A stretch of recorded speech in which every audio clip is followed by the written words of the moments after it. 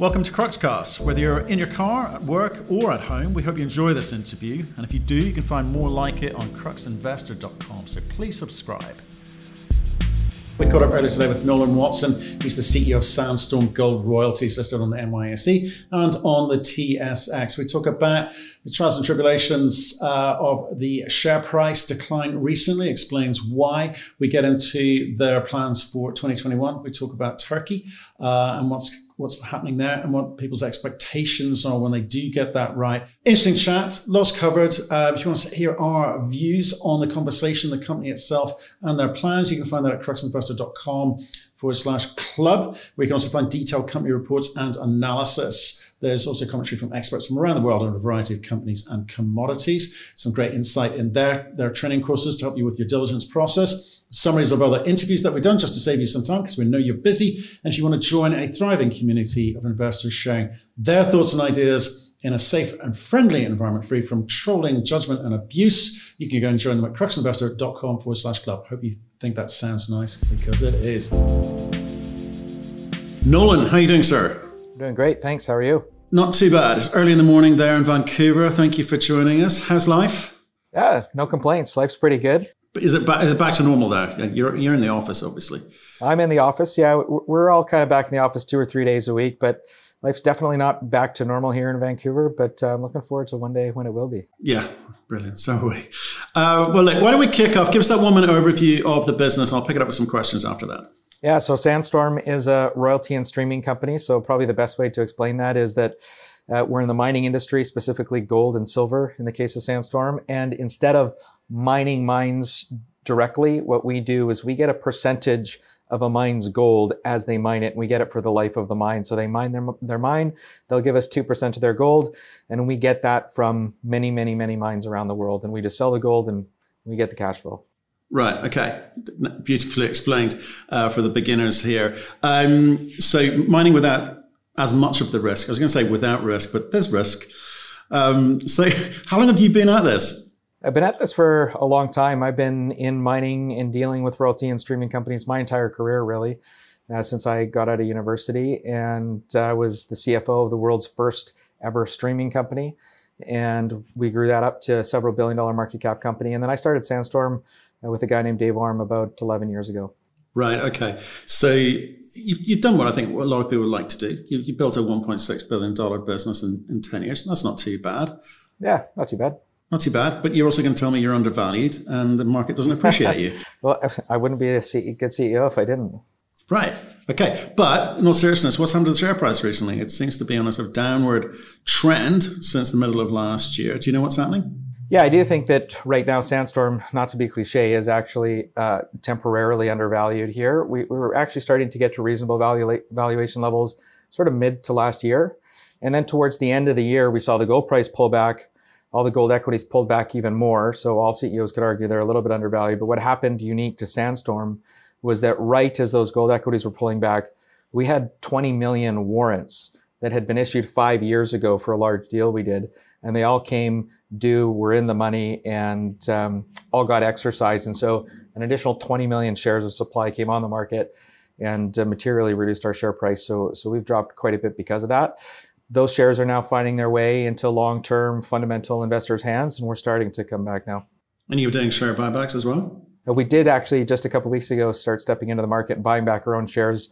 It's almost never do you see in the mining space a precious metals mining company that's a royalty company trade below their inherent NAV, and we are currently, so we're buying back our own shares. Okay, fine. There's going to be a little bit of everything for different levels of investing capability and experience on here. So I'm going to start with some of the simpler things first. Just remember vocabulary, okay? So royalty and streaming, give us your definitions. Yeah, a royalty company is a company that just gets a percentage of the gold from a mining company when they mine it. A streaming company is very similar. It's nuanced. We buy a certain percentage of the gold for the life of the mine, usually at a fixed artificially low price. So it might be, we'll buy the gold for the rest of the life of the mine for $400 an ounce, and we might buy, say, 8% of the gold from the mine. That's a stream. A royalty is where they just give us a percentage of that gold. And so we've got a number of streaming contracts. Most of our contracts are actually royalty contracts. And so we've got about 201 streams and royalties around the world. About 25 of those are cash flowing right now. Okay, cool. Well, I want to talk about that first. Okay, I want to want you to explain to people what it is that you've got, because you can invest in exploration, development, producing companies, right? So maybe if you run through some of those numbers, let me tell you why, to what end, okay? Because I want people to understand the different models that can be employed by royalty companies, pure play royalty companies, royalty companies which also involve streaming, and how they achieve the multiples that they do, because the multiples are significant compared to regular mining companies. Okay, so maybe start off with you, and then we'll get into how it all works. Yeah, you're right. So there are some companies that focus on just exploration assets in the mining industry, some that are just development companies, and some that are operating. We have built a portfolio of royalties of all kinds of stages of assets. So like I said, we've got 24, 25 of our streams and royalties are in operation right now. We get cash flow from them. We're getting about $80+ million a year of free cash flow right now, US dollars. And that's from the operating ones. And then we've got about another 30+ streams and royalties that are at the development stage. So they're at various stages of planning or in construction right now. And then we've got another 40 or 50 royalties that are at what we would call an advanced exploration stage. So it looks like they found ore and they're trying to prove up how much gold is actually in the ground before they build a mine. And then the rest of our portfolio is what we would call early stage exploration. So geologists who think they're about to go find a gold mine. And so our portfolio spans everything from early stage exploration all the way through to currently operating. Right. Okay. And there's some pretty big players in the marketplace. You're getting there yourselves. I say, 1.6 billion. You were a lot higher than that in the middle of last year. And there's a lot of wannabes. There's a lot of companies coming through, like the 50 million to 100 million mark, and they got to play a different game to kind of achieve the multiples that they want. And after 10 years, I guess you've learned through experience, or learned through mistakes, and learned through successes, what works best. What do you think of some of those young Turks, those challengers coming through? Are they getting it right? Well, some of the younger companies that have just started up, so we've probably seen over the last few years over 100 wannabe royalty companies started up. And the challenge is that there's 5 management teams in the world that know how to properly run a royalty company, and now there's 100 brand new management teams trying to figure it out, and they're not quite there yet. We see them buy some really interesting things at interesting prices.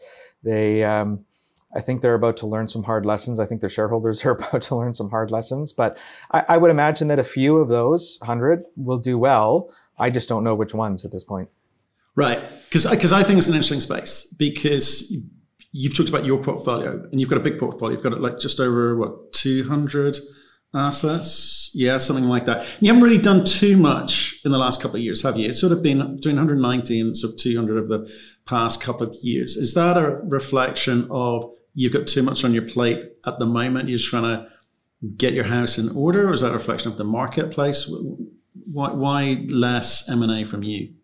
Yeah, so we try to be as counter-cyclical as possible. So every now and then, every 10 or 15 years, the mining industry just gets gutted and everything gets crushed. And we manage our balance sheet well, and we like to buy a lot of things when there's blood in the streets, so to speak. So you see the largest portions of our growth when no one wants to talk about gold, when no one wants to invest in gold.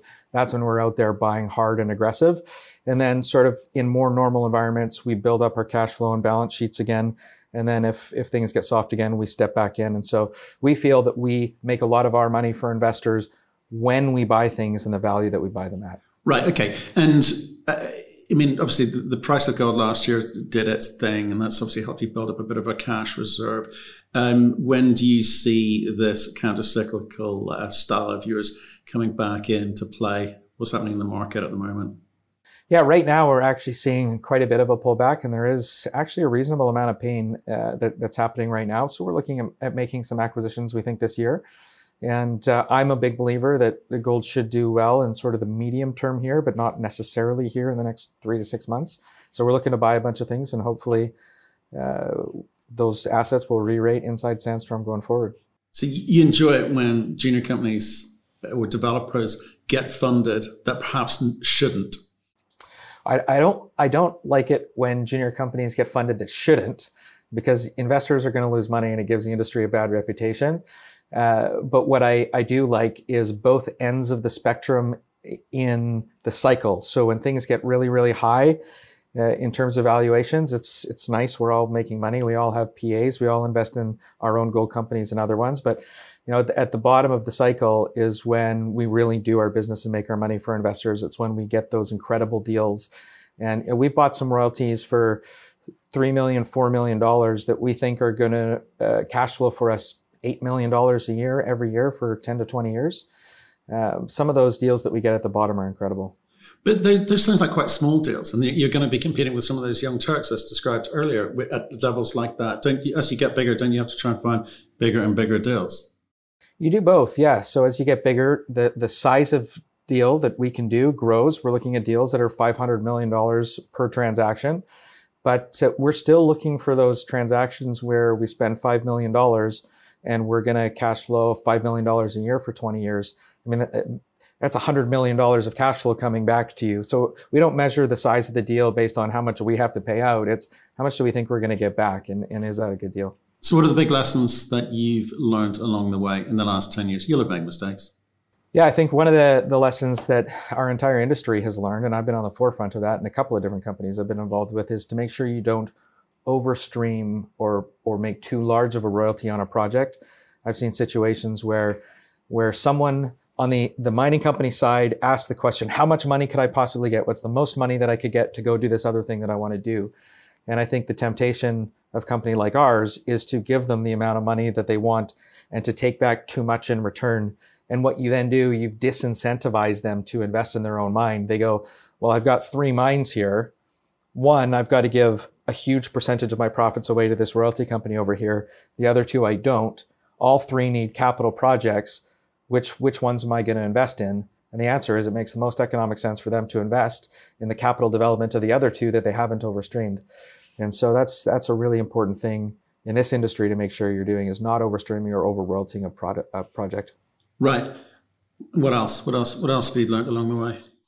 I would say one thing that I've learned, and I think we've gotten this right at Sandstorm, but I've seen it go wrong in other places that I've worked, is the balance sheet and managing the balance sheet through the cycle. We don't control the gold price. And although we think we can understand where it's going better than the average person, we don't have a crystal ball either.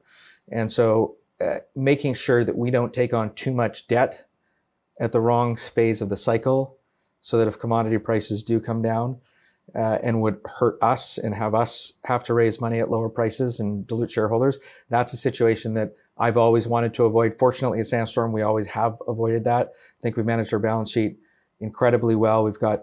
Right now, we have absolutely no debt. We have about $130 million of cash, tons of cash flow, non-core assets that we can sell if we want to. We've got a very strong balance sheet, and we manage it that way on purpose.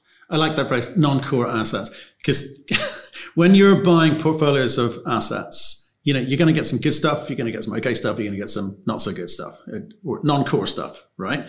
And that kind of makes it quite nice. That blended approach makes it quite nice when you're talking to the market in broad terms, because most investors don't have the experience, skill set, or knowledge how to assess a portfolio individually. Quite frankly, neither do most brokers, because it's too much work, right? So you can cover up a lot of small mistakes along the way and just treat it as a kind of one big fat number. It's quite nice. You're lucky, right? Absolutely. And that's an important part of any capital allocator's job, is to be able to do that. One of the benefits that we have is that our non-core assets predominantly come in the forms of more liquid things than streams and royalties. So for example, if we're trying to convince someone to sell us a royalty on a project that we love, and we'll say, we think that's worth $50 million. And they'll say, well, that's a problem. We need 80 million. Well, we can say, well, how about we give you a convertible debenture for $20 million and we give you 10 million of equity. So there's your 80 million, but we're still only paying 50 for the royalty. And then that $30 million of other, that becomes non-core assets. And we manage those through the cycle too. So we've done deals where we bought some equity, bought a convertible, bought the royalty, and then the gold price went up, the market went up, we sold the convertible, we sold the equity, and we got 100% of our capital back. And now we're sitting with a royalty that we got for free, effectively. And so it's an important part of our model. Absolutely, financial structuring totally is. I mean, in a way, you can afford to give companies money who are effectively then going to give it straight back to you. You're going to get a different multiple from them, significantly higher multiple for them. So the value to your market cap or your NAV is significantly more. So that's what I'm saying. Do some royalty companies, some streaming companies are tempted to do deals perhaps they shouldn't. I mean, would that be true to say? Yeah, no, that's absolutely true. Right, but not you. Well, yeah, there's always the temptation, but if you have enough experience, you avoid falling for it. Right. Okay. No, just again, look. I'm just thinking of some of these companies coming through because there's with all sectors, there's always periods where there are a lot more people entrance into the marketplace, saying the same things. A lot of white noise. Very hard for investors, which is what we're here representing, to actually discern between what is good and what is bad. Because the noise sounds the same. I mean, what would you recommend people look for? No, I think that's a really good point. And I see that too when I go to, say, a mining conference. I was at a mining conference just a year and a bit ago before we all got locked down in COVID. And I was sitting across the table from an institutional investor who said, I just met with this brand new royalty company. They gave me their story. It sounded amazing. What do you think? I'd say, well, I don't know if you've looked very closely, but they're trading at 200 times cash flow. and their asset lives are 7 years on average. So 7 years from now, they'll stop cash flowing and your multiple will get crushed to zero. And they'll go, oh yeah, they're not looking into these things. They're just hearing royalty companies are amazing and they don't actually look at the fundamentals. And so I think what we built at Sandstorm is fundamentally an incredible asset base, diversification globally, and tons and tons of cash flow and tons of growth we built into the company. So we're pretty proud of it. Yeah, I mean, you built it off the back of, trying to emulate what Wheaton were doing. I mean, you kind of worked for Wheaton. I was their CFO, yeah. I was their CFO. Yeah. Right, okay. So you saw what they were doing, and that's not a bad model to follow. I guess it still is not a bad model to follow. Do you think you can hang on to their coattails? Do you think you are still doing the things which they've successfully done? Yeah, when we started Sandstorm, we started with a little bit we took the experience that we had at Wheaton and we adapted the model a little bit in ways that we thought made more sense to get higher IRRs in the long term. And one of the fantastic things about Wheaton is that they timed perfectly the silver market. They started that company in, 2004. Silver was $6 an ounce. And only a few years later, silver was over $20 an ounce, and the valuation of their assets and the deals they had done had expanded tremendously. Now they're a multi-billion dollar market cap company. When we started with Sandstorm, we had the benefit of saying, okay, we're small. That's a strength and a weakness. Let's use the strengths of being small, which is let's do each incremental deal that gets us the highest IRR and therefore the highest percentage share price appreciation. And we'll iterate the company more slowly so that we won't become a $10, $20 billion company for 20, 30 years down the line. But when we get there, we'll have the highest possible share price that we could at that time. Okay. Talk to me about how important cash flow is to you, because you told us one of the tricks of the trade there, which some companies, they get cash for a period of time, but then the company stops, the mine stops producing and they're back to zero cash, but they've got to keep up the pretense of growth, but the growth just fell off the cliff, right? So for you guys, what percentage of your business are you looking to either buy, producers, or are you happy to buy developers which are, near-term producers? I mean, what's in the mindset in terms of, again, I'm just trying to understand the model of how you protect or mitigate your risk. Yeah, it's an interesting question because one of the challenges is if you think about this industry and this business model like a business person would, the best deals are usually the ones where there's still some risk in the asset, but that risk is mispriced, whether it's a development asset that doesn't have its permits yet or other risks associated with the timeline in development. You can get fantastic deals there, but the market from a valuation perspective is a show me market. It doesn't like to place much value on those types of assets. The market pays just for cash flow. And so we try to manage our business with a mix of enough cash flow deals so that we trade at reasonable valuations and our shareholders who are current shareholders are happy with where we're trading at, but also doing enough transactions at earlier stages that we get incredibly high IRRs. Like I said, some of those examples I gave before, we've done deals where it was a $75 million deal, and people told us that, why would you do that deal? It's going to be several years till the asset's cash flowing. Well, today the asset's cash flowing, and it's cash flowing almost $30 million a year for us at today's commodity price. $30 million a year every single year for long, very long mine lives. I mean, it turns into an incredible deal with incredibly high IRRs, but nobody cared about it on the day we did it. So we're trying to balance our portfolio with enough cash flowing things now to get people excited, but enough really intelligent, longer dated deals to actually get that share price appreciation over the long run and actually make good money for shareholders. Right. I mean, what I'm trying to get at is how much store do you put by your technical competence and being able to work out if something's going to get into production, let alone when? Because if I look back, when we were researching for this, I look back at the Colossus deal. I think you guys learned a lot from that. You staffed up double quick time after that and said, right, let's not go through that again. So do you think that that's part of your USP at the moment, your ability to actually discern where you can capture the most value by understanding it technically better than most? Yeah, we've got some of the highest paid, in fact, the highest paid people, and the highest paid person in our company is one of our technical staff, not the CEO.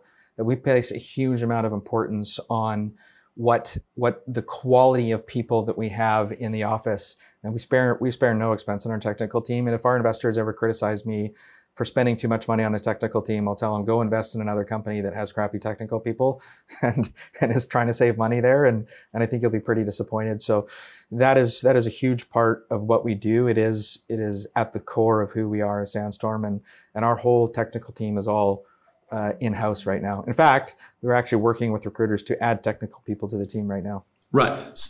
Talk to me about Turkey then. Okay. People put that up as, well, that could be problematic for you. That's taking longer than it should. So what are the actual problems associated with Turkey? Is it technical or is it in country? I mean, what do you think is going on there? Why would people be concerned? No, I think things are going fantastic there. They're going well technically. They're going well from a permitting perspective. I think that there's the worry that things might take longer than they should, but thus far they haven't taken longer than they should have.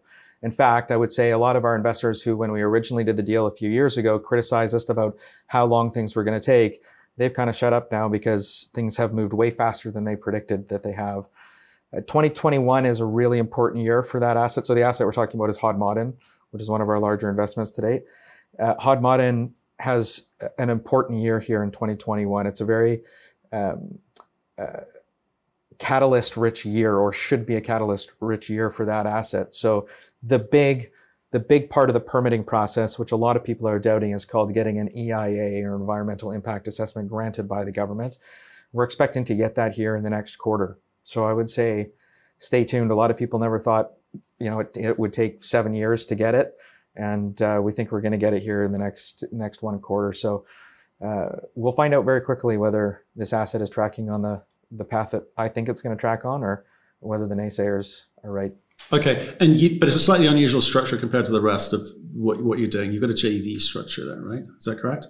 No, it's not quite correct. So originally there was a junior mining company who called it a JV structure for lack of a better term of what it was. But what they owned was a contract, and that contract gave them the right to receive one payment per year from the mine.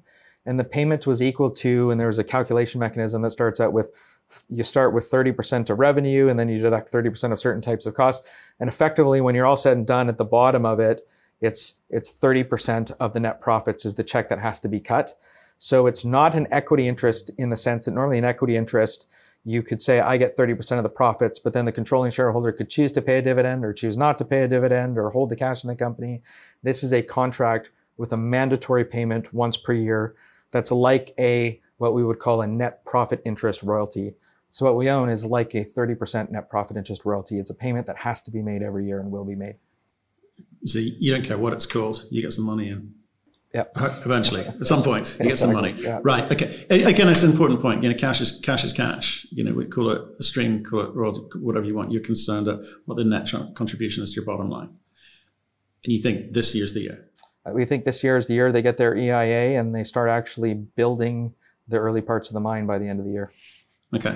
Can we just talk about, with regards to the balance of the portfolio, how much drilling is actually going on at the moment and into what type, in terms of exploration, development and production, how much drilling is going on at the assets which you have streams on?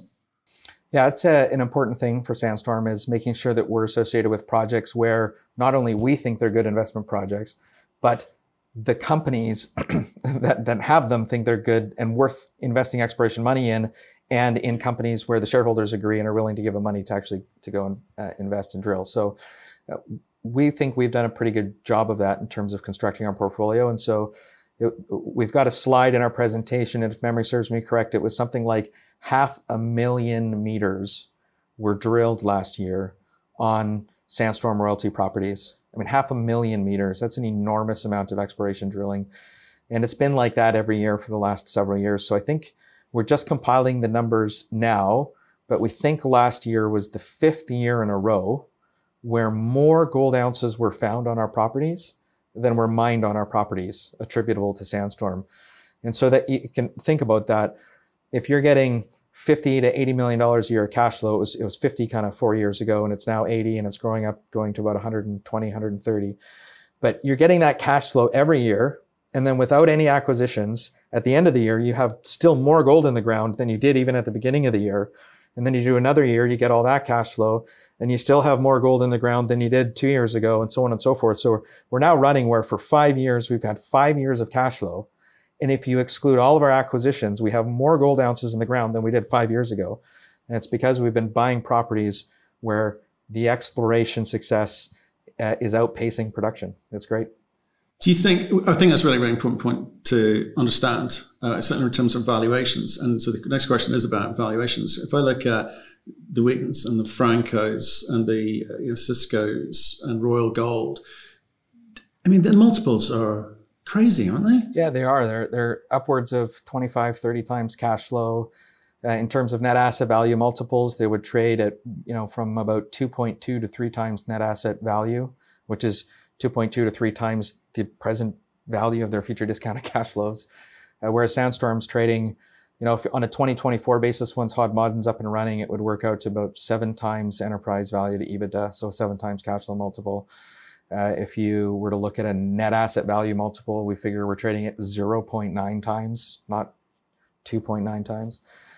So we think it's quite a bit of a different value proposition for shareholders. It is. And what do you make of it when you see some of these smaller, 50 to 200 mark level, getting multiples even higher than that? Yeah, I think those are mostly just old stock market tricks of a bunch of guys get a small portfolio of royalties. They make sure they own 80% of the stock. They restrict the supply of the stock, then they market the hell out of it, and the stock just goes to silly valuation multiples. And there's not enough liquidity for them to actually get out at those valuations. So it's a bit of a Ponzi scheme's the wrong term, but it's not true value. I think what we're trying to do at Sandstorm is we recognize that the reason that the large companies in our industry, the large royalty companies, trade at high valuation multiples is because if you're a large generalist investor, if you're sitting on managing many, many billions of dollars and you go, I want to buy 2 gold stocks, and you don't want to go try to pick a mining company because you don't know enough about mining that if 2 major mines go under, then they're in trouble. You go, I'd rather have a royalty company, they're lower risk, and they've got more diversification. And so I'm just going to go pick the two biggest ones. Or they might go the 3 biggest ones. Or they might go, I want 3 of the 5 biggest ones, and they'll choose based on valuation. But that's what's happening. And so there's so many investment dollars chasing those large royalty companies. What we want to do is be larger, more diversified, and more liquid than we are today, and just keep moving into that sphere. So one day it'll be Sandstorm that those generalist investors go, just put $100 million down on Sandstorm. Nice generalist investor. They do that. They do that to some of our larger peers. That's right. Okay. I think it's kind of interesting when I see, as you say, the kind of smoke and mirrors, or the however you described the actions of some of the smaller companies.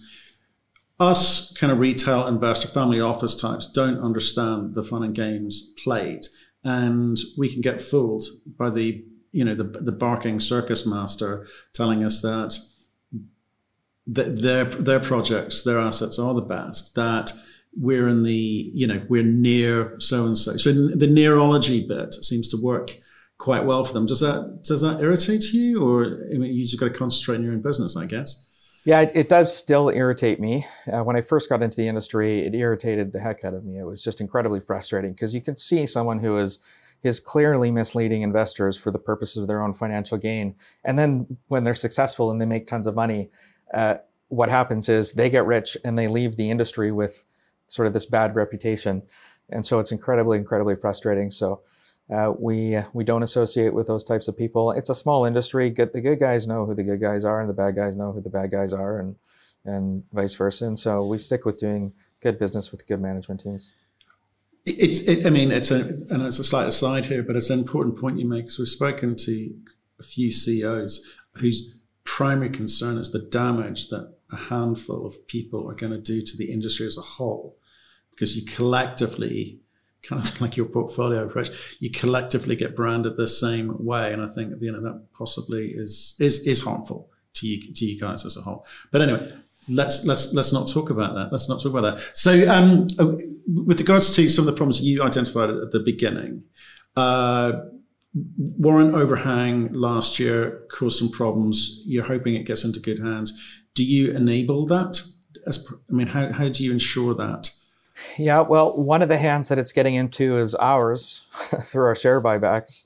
And then we cancel those shares. So we're sort of slowly alleviating some of that problem. But to answer your question, with other investors, the way we try to alleviate that is we just go out and we try to spend our time with intelligent long-term investors, educate them about Sandstorm so that maybe they're not investors today, but maybe next month or maybe next year. And so we're always doing a lot of work behind the scenes with the right types of investors to teach them who we are, what we're trying to do, and why, so that we'll always have a reasonable amount of quality investors looking for our stock. Right. Okay. And then when you're going out to the market, obviously you're debt free at the moment. You've got cash in the bank, but you still have to talk to the institutions because you need to help with that liquidity component. What are the questions you're getting from the big institutions? Have they got long memories? Are they harking back to things you've done in the past, or are they looking forward?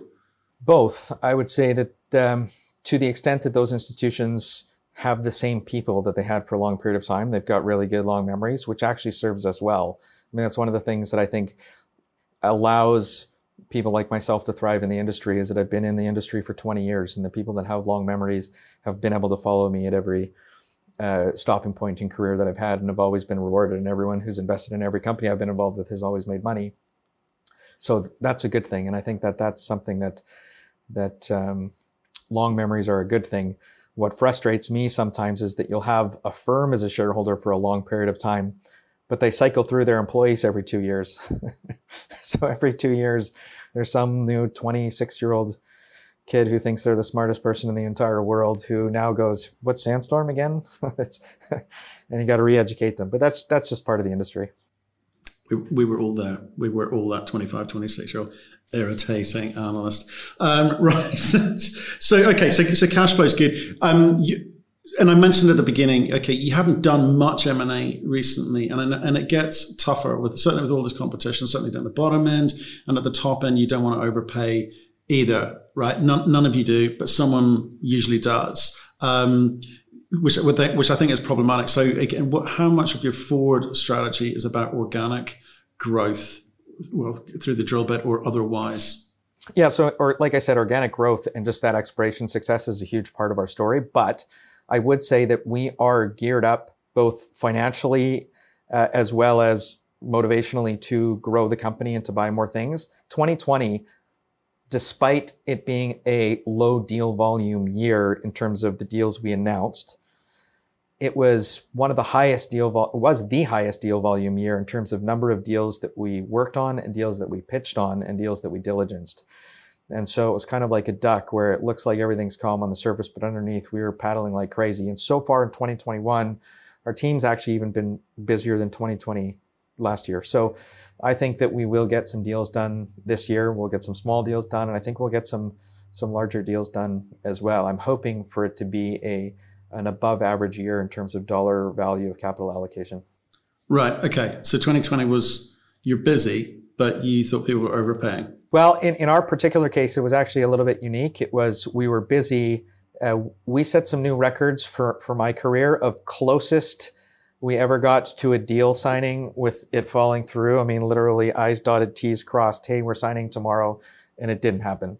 And had it happened, would have been the largest year for us in terms of capital allocation. So I don't expect that to be a normal thing that continues going forward. And I do think that we're going to be able to allocate a good amount of capital here in 2021.